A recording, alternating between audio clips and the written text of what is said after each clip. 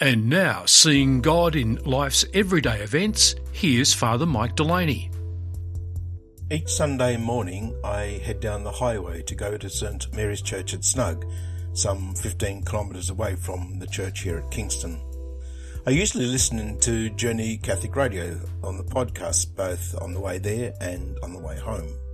Recently I heard one of my own God spots that I'd recorded some time back after my visit to some wineries on the East Coast, and how I was driving past one particular spot, it reminded me of a wedding I'd witnessed there some 17 years ago.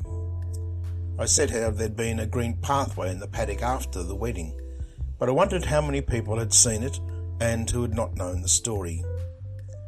It made me wonder what I'd actually missed on the drive to Snug that Sunday morning. So on the way back, I took a whole lot more interest. Not long after leaving the church at Snug, there is a small fruit and vegetable market that is, even at 9:30 in the morning, was busy, and I even saw some of the parishioners calling in on their way home. A little further along there's an old building which has become a restaurant and an art gallery which always has a busy car park. And I noticed several families had stopped there for coffee. They later told me that they talked about the message from Mass. Not sure I want to know what they actually said about it though. So I left that village. There's another quiet little place just along the road called the Margate train, which was just starting to come alive with food spaces and activities for people as they gathered about 9:30 a.m. Then of course there's the local golf course, which had a crowded car park both when I was going to Mass at 7:30 and coming back. That's easy to see and definitely not easy to miss. As I got closer to Kingston, I passed 3 churches before getting back to celebrate the mid-morning Mass at Christ the Priest.